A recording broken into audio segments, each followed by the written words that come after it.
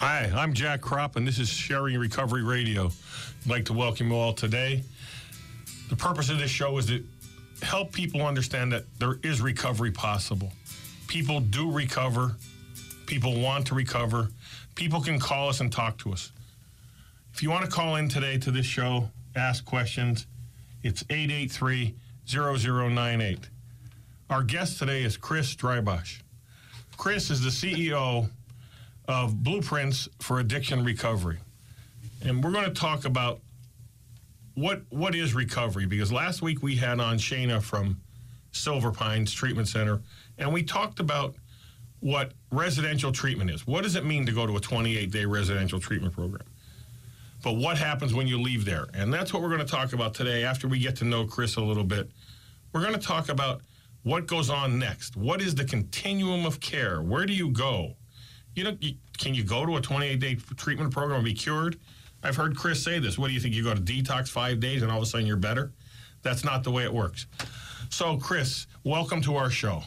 Thank you. Thank you for having me.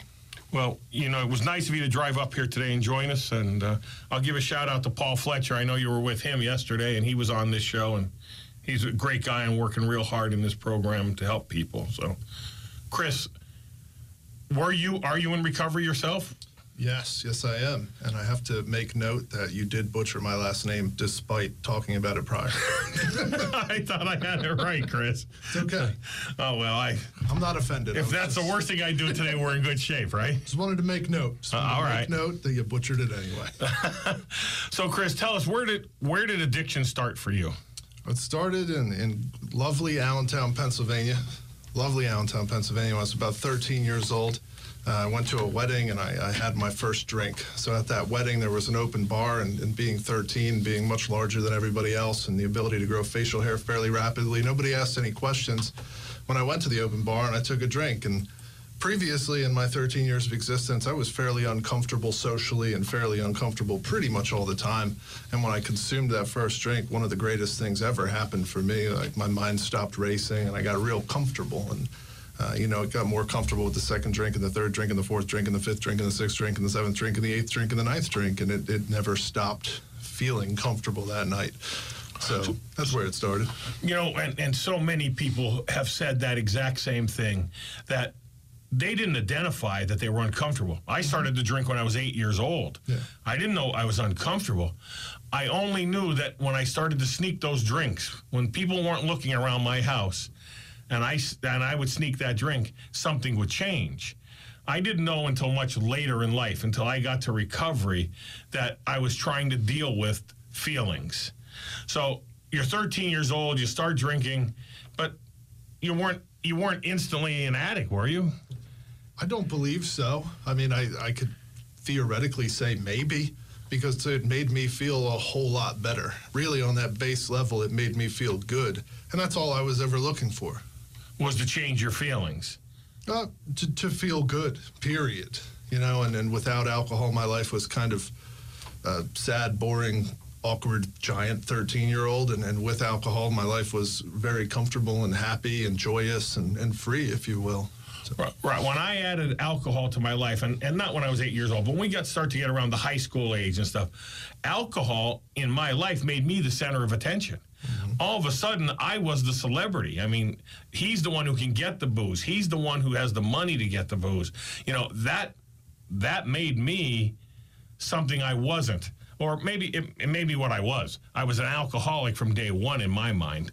So at 13 years old, you start drinking, Chris, but did you graduate from high school? Did life go on? How did everything happen?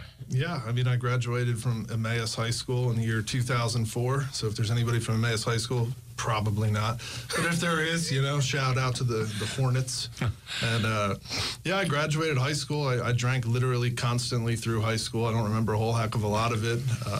Got into a moderate amount of trouble. But I got introduced to tons of other substances throughout high school, and then shortly after I left high school, I got introduced to the final substance, is heroin, and that took me to some very interesting places. And I've shared many times that I came to recovery in 1998, and in 1998, there was no opiate crisis. There was heroin. Heroin was around. Certainly everybody in the 80s was doing cocaine, but that was recreational, so to speak. But there was no opiate crisis. So I avoided that opiate addiction by the grace of God, because I certainly would be dead if I ever got involved in opiates on the level I drank alcohol. I just could not survive. And so what you're saying is, Chris, that at an early age, 18 years old or so, you somewhere found heroin. Yeah. Oh, yeah. Absolutely. And because of it, you went from alcohol to whatever else you did in high school, and one day somebody suggested heroin was a good idea? I don't know that anybody ever suggested it was a good idea. It was just there, and anything that could make me feel good sounded like a good idea to me. I was advised against it. Obviously, all logic in my head told me that it was a terrible idea, because I'd seen heroin take people to state prison, seen it take people to death, seen it take people all kinds of terrible places. So obviously it was a bad idea, but I still did it anyway. Yeah, a guy said to me in a bar one night that I had known since we were young kids. He said, Jack, you seem like you're having a bad day. And, you know, in my mind, I was having a bad day. I owned a pretty large landscaping company. Things weren't going right financially. Things weren't right at home. And he could tell that. And he said to me, why don't you try some heroin? And I looked at him like he had two heads. Like, what? And that was God right then. I don't know that. I didn't know that then. But that was God working in my life. Because if I had said okay to the heroin, life would have turned out certainly different than it did. It was bad enough. I mean, life was bad enough, but I didn't need heroin. You said yes to heroin, Chris, and where did it take you? Heroin took me to rehab first, a nice, lovely detox provided by the county of Lehigh. And shortly after that, I got arrested on some felony burglary charges, and it took me to Lehigh County Prison. And it took me running from parole, and it took me to Buffalo, and it took me to North Carolina, and it took me to jail again and again and again, until finally a judge shipped me to Lancaster, Pennsylvania in 2007, and I haven't left since. So. All right, now, you say Lancaster. Was that another treatment center, or was that jail? Lancaster was a halfway house after I got out of another treatment center that the judge shipped me to. All right, how many times did you go to treatment? I was in treatment 4 times all told. That's, you know, because people don't understand. I have families call me all the time. How many times is my kid going to go through this? How many times is my kid going to go to a treatment center? And my answer is until he gets it. Until either you die or you get it. They're the only two options. Once you're an opiate addict, your only two options are either get clean by the grace of God or die. I mean, there's no other way. So you end up in Lancaster at a halfway house. And what happens, Chris? So I get linked up with some folks in recovery. And they showed me a different way to live. And they really took me through this process that allowed me to scrub all the garbage from myself and become a new man. And I latched onto that program with a fervor that I haven't really let go of in the last 11 years. Perfect. And I am in a program of recovery, and it's based on something called the 12 steps. And those 12 steps help us find out what's going on inside. They help us identify that black hole, that feeling that you had at 13 or I had at 8 years old. If somebody could have given us the 12 steps at that point and said, we're going to do it this way, as opposed to drugs and alcohol, maybe we would have had a better shot. But that's not the way it went for me. You know, I went to recovery, and even after going to recovery, Chris, I still behaved like I did when I was drunk. I just didn't have the alcohol. And being a dry drunk is the most horrible thing in this world. Now, I did that for 7 or 8 years before I finally surrendered. I went to prison. I went through a lot of things. And I had to do that. I went to prison sober. You know, you're talking about you went to prison, you know, as a result of your addiction while you were using. But I went to prison after I quit drinking because I didn't stop behaving the way I was. And all right, so now you finally surrender, and it's time to take a break. All right, well, we'll talk about surrender in a minute.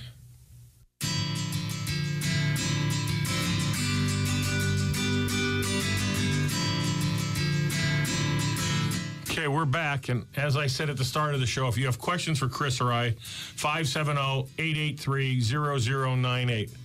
just before the break, we were talking about surrender, because that's what it takes. We have to surrender to get better. And at what point, Chris, did you finally surrender? I'm not really sure that I can pinpoint the moment of surrender, but I think the simplest moment of surrender would have been when I was in treatment in the last rehab, Bowling Green, the place where Paul Fletcher and I were yesterday for the alumni picnic. A counselor said to me, how about going to a halfway house afterward instead of going back to Allentown? And I said, no, absolutely not. You know, the only people who go to halfway houses are loser junkies who live under bridges, and you know, I'm not one of those people, so I'm not interested in going to this halfway house. And he told me to go upstairs and pray about it that night, and I was absolutely not interested in praying because I didn't believe in God or any kind of higher power or any of that silly stuff, you know. And he said, just go upstairs and throw out into the world. Just give me some inspiration. And I said, all right, I could probably do that, you know. So I went back to my little hotel room that I shared with two other guys. Both of them were on sleep apnea machines because that's the luck I get every time I go inpatient anywhere. And I listened to those little like sleep apnea machines whir their swan song into the night all night long. And at some point during that evening, I remember saying, just give me some inspiration. And the next morning I went back over to see that counselor, and he said, how about that halfway house? And I got to be able to say the most spiritual thing I ever said at that point, which was okay. And I don't even know why I said it, because I didn't want to go to a stupid halfway house, but I did. So I guess you could consider that a moment of surrender, but I still certainly wasn't interested in recovery or recovering or anything of that nature. But it still happened. So. And at those times, the way I look at it is God was working in your life right then for you. I mean, you weren't able to do that on your own. You talk to a higher power. I happen to call my higher power God, and God suggested for you to take that suggestion.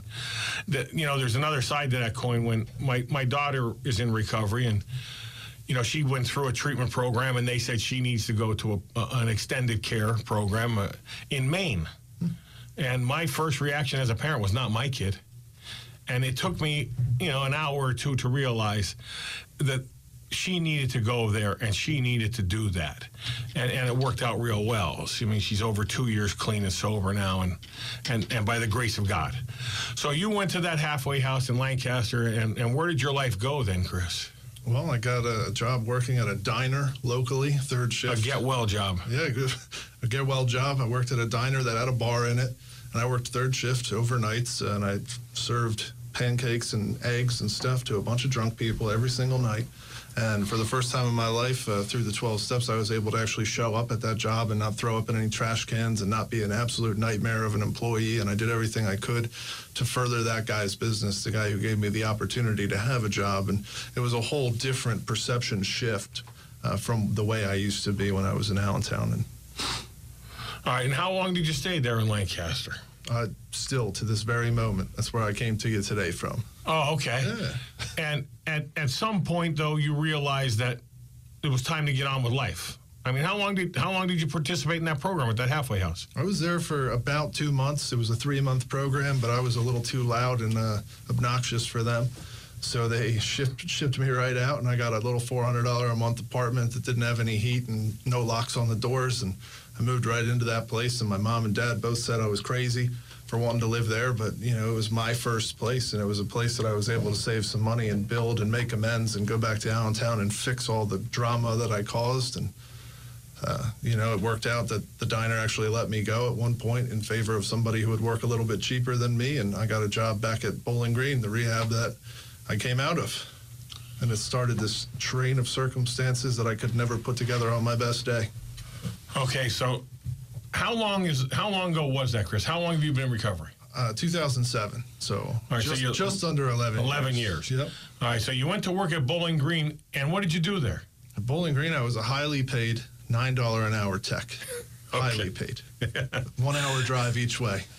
Terrific. I mean, but you went and you did the job. Absolutely. I loved it. There were so many people to help. There are 100+ people every single day in just the worst, dire straits that you could think of. And it was perfect. I would lose $6,000 a year again just to go back there. But that is the key to recovery for me, is helping others. That's Dr. Bob wrote his prescription, and I talk about that all the time. Trust God, clean house, and help others. And the way I understand prescriptions, you don't take the part of the prescription you want. You have to take the whole prescription. And helping others is a key to that. Is the key to recovery to me. So now, where I'm headed with this is what you do today. And at some point you said, I can do this myself, or how did it come about that you went to work for yourself in recovery? That's a good one right there. So in 2010, after about a year and some change at Bowling Green, I actually had 5 friends at that halfway house that were all about to be homeless at the same time. And I had a little bit of money saved up from my time at the diner and working like a dog for them. And all those guys were going to be homeless, so I got a house in Lancaster, and I essentially founded the Pioneer Sober Living community in Lancaster almost against my will. Just kind of happened. And what happened was all of those guys, almost all of them, stayed sober. Some of them are sitting right now at 8 years sober right now. And that was a New Life Sober Living? That was a New Life Sober Living, yeah. And it didn't even start out as a thing. It just kind of happened, and more people wanted to move in, and more people wanted to move in, and we had to go get a second house. We had to develop a program. We came up with a 64-point guideline sheet to help people start from treatment to sobriety. And more and more people want to move in. We grew it into a 13-house, 140-bed company, essentially. And is that still operating today, Chris? That is not under my direction anymore. I handed it off to a house manager when we opened Blueprints, so that there were no questions of ethics and housing versus treatment and so on and so forth. But it is still in operation today. All right, so now let's talk about treatment. You went to a treatment program. I didn't. I walked into recovery off the street. But, my daughter, all the people I know, everybody goes to a treatment program. 28-day treatment program does what, Chris? 28-day treatment program is designed to stabilize people after detox. Right, and that's, you go there, detox, and detox means to be removed from whatever substance that is upsetting your life, whether it's alcohol, whether it's an opiate, whether it's cocaine, whatever it is. You go, you get a detox program, you stay there hopefully for the 28 days just to get your head a little bit clear. Mm-hmm. But you're not recovered. I would say no. Right. I'd say not. Right. That's one of the struggles we have with families, is that a family will come to me and say, Johnny needs help. How long is it going to take? Well, it takes forever. There's no time limit on recovery. But they think if you go to a 28-day program, you're going to come home and all of a sudden you're going to be the president of General Motors. And that's not the way it works in most cases, and especially not with the opiate epidemic that we're seeing today, right? Yeah, absolutely. What happens? Explain what continuum of care means. So, if you think about it, and going back to your question a little bit, if you think about the media perception and the way the world kind of portrays treatment and drug addiction, you think, oh, I'll go to a 28-day program, and that's it. I'm done and I'm cured. That's kind of the way it's been portrayed for so long, that people who aren't in this world and people who aren't involved in treatment, they may still think that 28 days is some mystical cure that will fix everything. But in reality, a true continuum of care would be a detox for 5 to 7 days, a 28-day residential stay, usually a 4 to 6 week partial hospitalization stay, which is 5 hours of treatment 5 days a week or 7 days a week, depending on the level needed. Then at least 8 to 12 weeks of intensive outpatient, which is 3 hours a day, 3 days a week, and then a year or more in some cases of general outpatient, which is an hour group session and maybe an hour of individual sessions weekly. All right, now, for the people listening to this radio show, you just said more than they can ever understand. Yes. in that 1 or 2 seconds it took you to say that, or 1 minute. So let's slow it down and talk about this in segments now. Sure. So Johnny goes to the 28-day treatment program, and a counselor there or an aftercare person at that treatment center says, we want you to go somewhere else now. Is the next place they go a residential place, Chris? Is it you stay home with mom and dad? What is the next level down? I mean, in each case, it can be different, really. But partial hospitalization is meant to be where you're able to start living life a little bit on your own, but you're still involved in some heavy and intense treatment, at least 5 hours a day. So in residential, you essentially will get 6 hours of acute therapy a day. So when you step down to partial, it's just a little bit less intense with 1 less hour of treatment a day. But in reality, you could live with your family and attend a partial program, or you could live in sober living or other recovery-oriented housing while attending partial hospitalization. Right. In a partial hospitalization program, you're not living on the campus of the treatment program.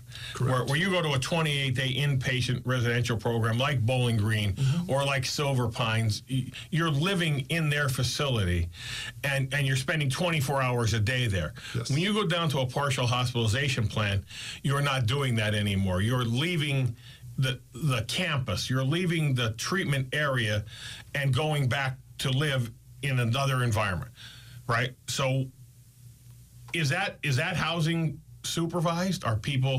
Is it regulated, or do people just leave? In some cases, it is supervised.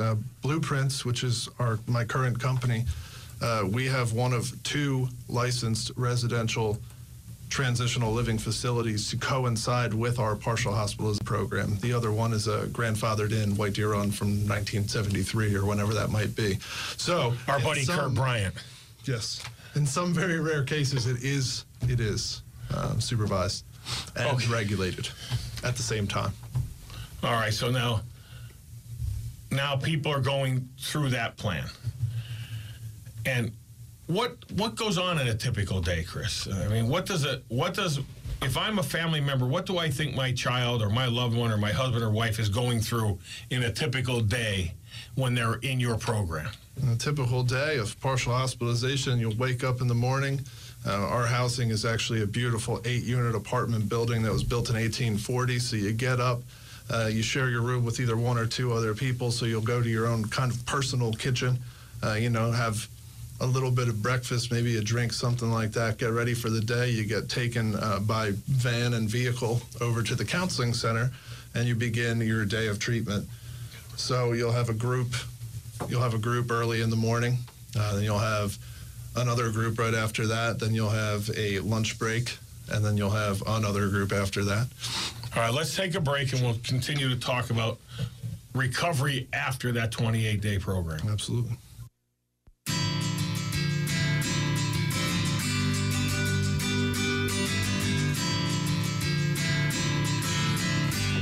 Okay, here we go. We're back. And as I said, if you want to call in and talk to Chris or I, it's 570-883-0098. If you have a question about recovery, if you have a question about recovery centers, if you want to know how to get your kid into treatment, I mean, you can call either Chris or I. Either one of us can help you get into a treatment program for yourself, for your family member.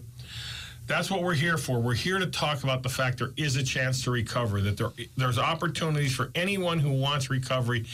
It's available. You know, I had a call from a woman last night in Philadelphia, and she said, my daughter's up in Kensington. We're going to pull her out right now. She said, we have no money. We have no insurance. What do we do? And I said, you'll call me Monday morning, and I'm going to walk you through it, and I'll see what I can do to help you. We're willing to help anyone that calls us. Don't think this is just about insurance or just about, we were just talking about some things here off on the break, and they're an issue with Chris and I, and we're on the same page with them. And if you need help, call one of us. You go to Chris's Facebook page, his number is there. I mean, my number's all over. Call us. We'll help anybody that wants help. And I'm not making you promises. I'm not telling you that we're going to send you to Sierra Tucson on a private jet. I'm telling you we're going to get you some help. So, Chris, right before the break, we were talking about what goes on in a partial hospitalization program. And so how long does a person stay in that kind of program, in a PHP program? So traditionally, you'll look at about 4 to 6 weeks. And again, that is case dependent. Somebody may not need a full 4 to 6 weeks. Somebody may be fairly well adjusted and can get away with 2 weeks. Some people just skip it altogether because it's something that some people still just skip. And sometimes people don't even recommend a full continuum of care, which is still mind-blowing and still pretty shocking. Well, every time we've done this show, I don't think there has been a show where I have not said 28 days is not the answer.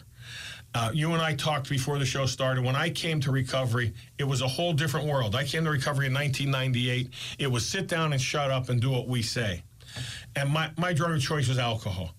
And that worked for me. You know, at the first meeting I went to, a guy said to me, "Don't drink and come back tomorrow."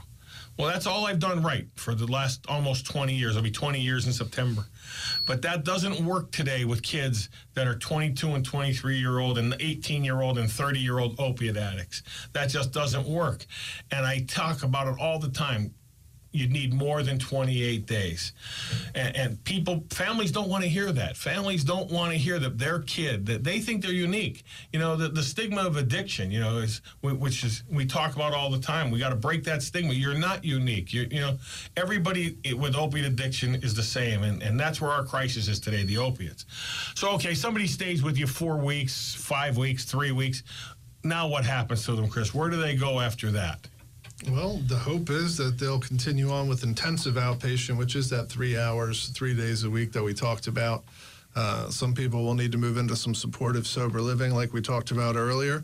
Some people have the means and ability to obtain their own apartments. Some people have the means and ability to go back home with their family. Some people have everything is case dependent. So while similar mental things are going on with most everybody, each case is socioeconomically different in those regards. Absolutely. There are people that can't afford to keep their families or their loved one in a facility. You know, in my case, my daughter was up in Maine 8 months. By the grace of God, we were able to do that. Not everyone can do that, but everyone still needs to help. They need to have a guide. They can't walk through this. This is not an I program. It's a we program. So now people are going to an intensive outpatient program.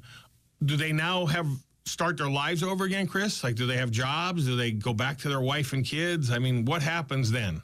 So the last week of our, what we call the chapters program is our partial. And we call it the chapters program because there's chapter 1, which is the partial hospitalization section, and then chapter 2 is intensive outpatient. So for the last week of chapter 1, we allow our people to start looking for jobs and go to job fairs, get interviews, get things set up so that when they go to recovery housing or wherever they're headed next, they'll have opportunities already in place, interviews set up, and things ready for them to dive back into life that they are hopefully then prepared for. All right. Now, life skills. Yes. How many people do you see come through your program that don't know how to write a check, that don't know how to pay a bill? They don't know how to look for a job. Look for a job? I mean, there's a whole group of kids right now, that 25-year-old group of kids from 18 to 30 or whatever, they don't even know how to look for jobs. I mean, I read articles every day, like we all do on Facebook. Those kids are quitting the jobs they have to go be bohemians of some sort. I mean, do you offer anything like that, Chris? Do you help people with life skills or? Absolutely. Absolutely. I know some people with 5 years sober that don't know how to write checks. So you actually, in the program you'll actually take people and sit them down and say, this is a checkbook. Yes. This is a utility bill. This is a job application. Do you do that kind of stuff? Yeah, we partner with local banks that come in and do credit seminars. They come in and discuss different ways to rebuild credit, different ways to really just from the baseline up of finance and learning how to be adults. We also, I didn't even know how to do laundry when I went to my first rehab. I really didn't. I had no idea. So somebody had to teach me how to do that. And there's support staff available to teach people even on that level of just learning how to do laundry or just learning how to reach out to a place to apply for a job, just learning any of the really basic life skills that a lot of people take for granted, but a lot of people have never really been taught. And we see some kids just never had the family support. Some people just didn't have a family structure because now this epidemic is now crossing generations. We see parents as well as children that have the same addiction. Do you ever see that, Chris? We have several times in the last couple of years seen a mother and a son, or a mother and a daughter, or a father and a son, and a father and a daughter both reach out at the same time for treatment. So yeah, it is fairly common. Yeah, I mean that's so kids today aren't receiving the structure to develop life skills. Keep in mind, I'm 30 years older than you. I mean, I grew up in a real strict environment. I mean, from day one, you were supposed to learn certain things. Now, the other side of that coin is it was an Irish Catholic environment, so drinking was perfectly normal. In fact, it was encouraged by my mother, not my father, but God rest their souls. All right, so now we've done this. We've done this outpatient. Now, what is the next step, Chris? So after intensive outpatient, it's recommended that you stick around to a general outpatient, which would be some individual sessions once weekly or a group therapy once weekly, something like that, just to stay in touch with somebody who can help you along the path. While you're working your program of recovery, having a little bit of therapy certainly never hurt anybody. All right, now that ends. All right, so somebody's gone through your whole continuum of care, and now they're back out in the world, and they're going to work every day, and now they relapse. Now, I walked into recovery off the street and have never had another drink since. That's great. That doesn't make me a hero. That makes me an anomaly. What happens? I know I've heard you tell your story.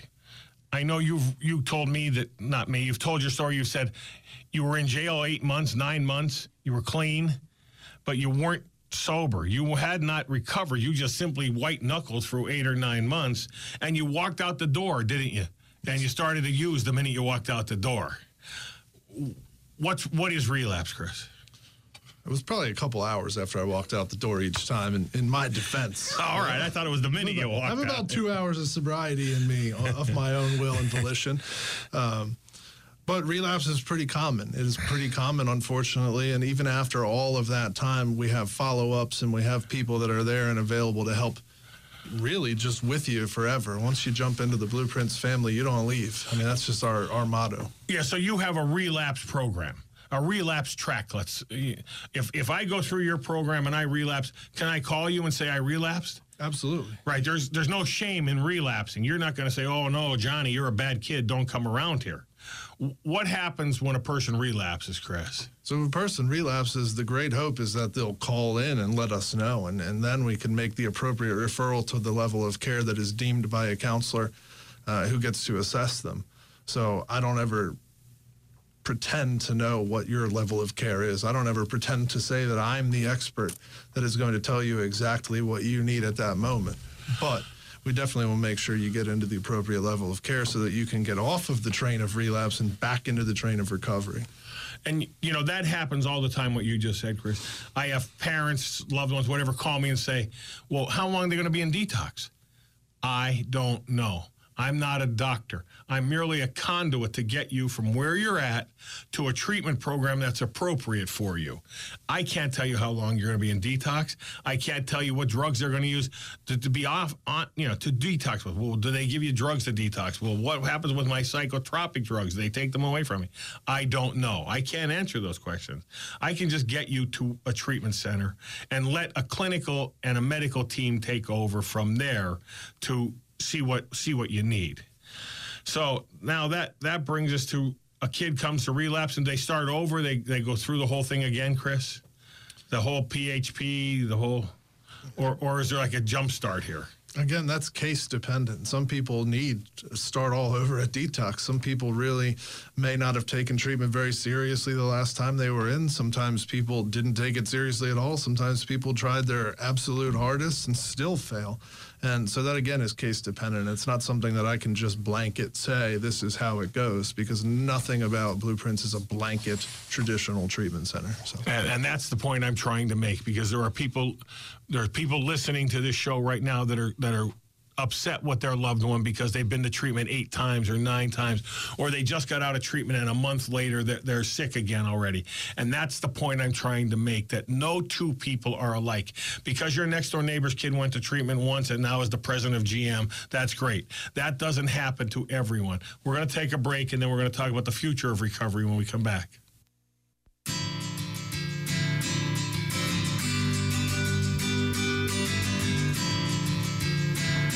All right, I'm Jack, and we're back. And if there's anybody with questions, 570-883-0098. And now let's talk about, we've talked about treatment, what the different levels of care are, Chris. there's something else out there called medically assisted treatment. And medically assisted treatment means Suboxone, methadone, Vivitrol. How do you feel about that, Chris? First off, before I answer that question, somebody call in because Jack is really lonely right now. And as far as how I feel about it, I don't know that it matters much how I feel about it. It's a pathway to keep people from dying, and in 2018, that's extremely important. So right, that's how I feel too. That my road to recovery and your road to recovery aren't the same. So if that's where your road to recovery goes, then take it. If you can save a life with that, do it. I believe in abstinence. But that doesn't mean abstinence is going to work for anybody else. If somebody else can save somebody's life with that program, I agree 100% with doing it. Chris, where do you see the future of recovery? I mean, recovery has changed dramatically since '98. And you said, as we sat down, that it's changed dramatically since 2007. So where do you see the future of recovery? I mean, I hope the future of recovery is everybody latching onto it and crushing away the stigma that it's a moral failing when somebody gets addicted to substances. That's my real hope.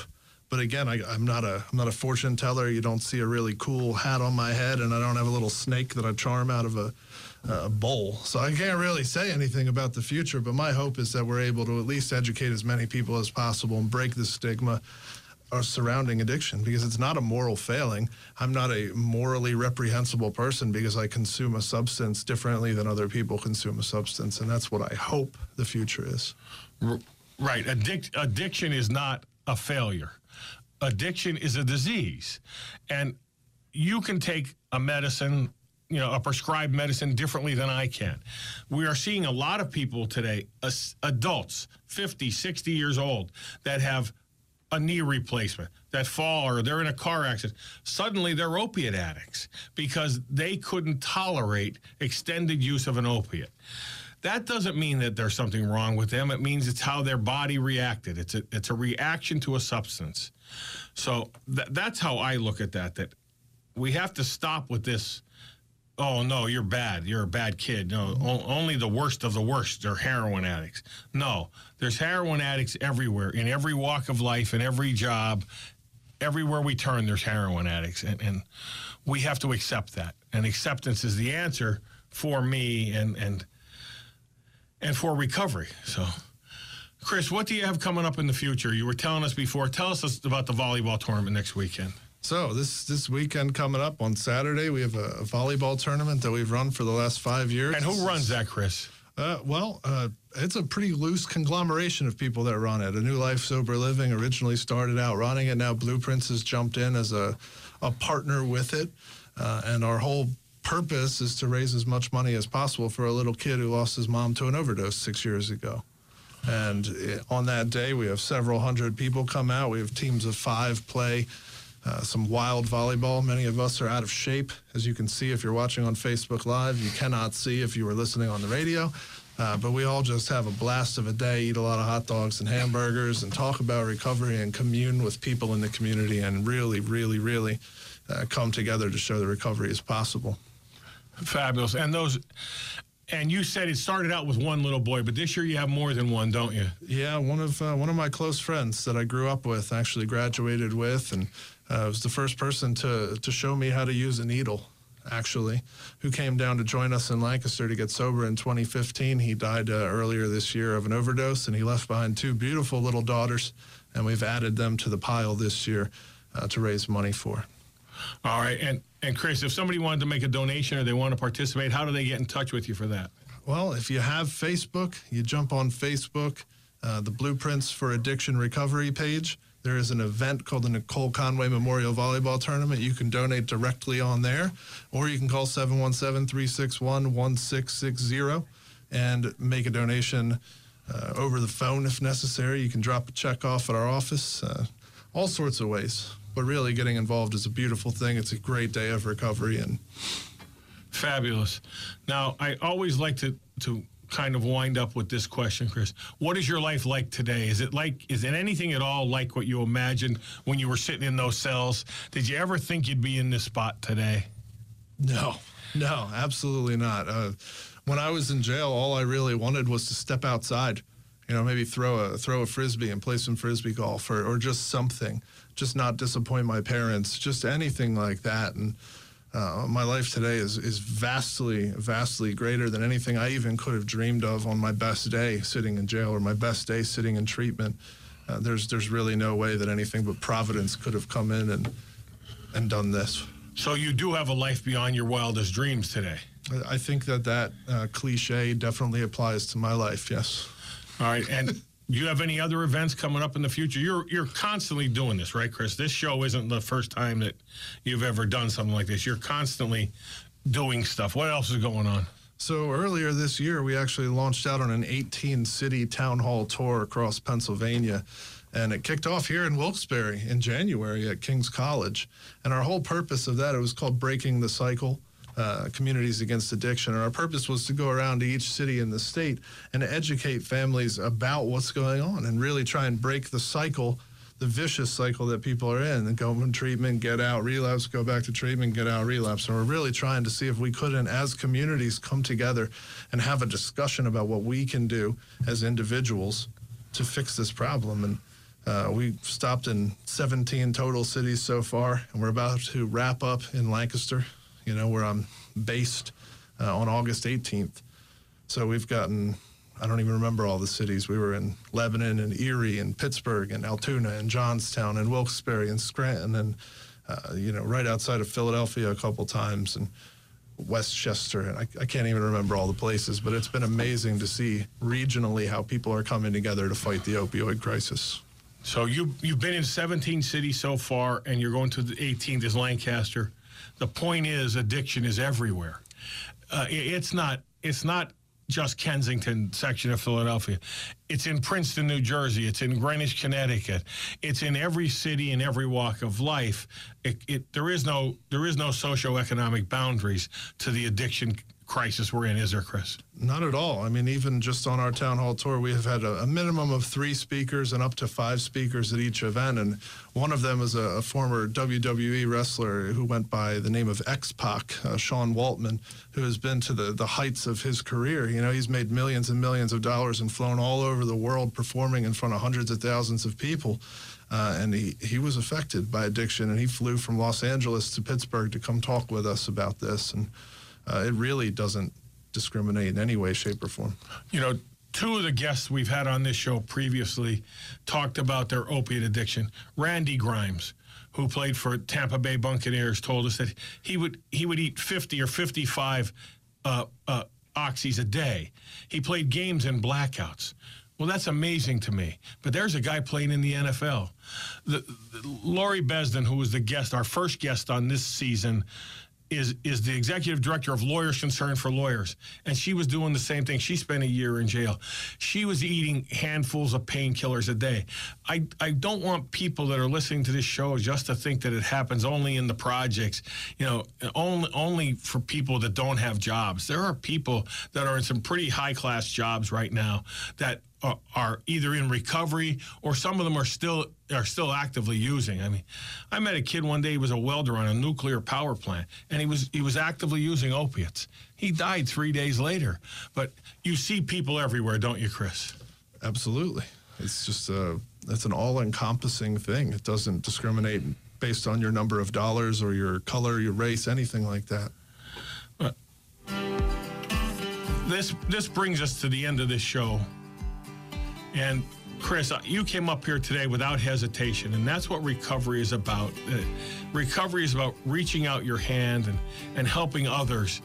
And we have to continue to do that, not just you and I, but anybody that's in recovery. We need you to reach out your hand, and we need you to say, we'll help. What are your last thoughts as we close this out, Chris? My last thoughts are thank you for letting me drive several hours to Wilkes-Barre to join you today. And just remember, addiction isn't a crime and addiction isn't a moral failing. It's something that we can recover from. So if you are struggling or anybody around you is struggling, then just reach out. I mean, this show right here is a pretty fantastic way to spread that message. And again, thank you. All right, tell the folks listening your phone number one more time, Chris, in case they want to get in touch with you. I mean, you literally said while we're sitting here talking, somebody texted you looking for help. So what's your phone number? Phone number to Blueprints is 717-361-1660. Again, 717-361-1660. And you can always Facebook stalk me, and that's how a lot of people seem to reach out now in 2018. All right. Thank you, Chris. And my phone number is 570-881-5825. Give me a call if you want help. Thank you so much for being with us today.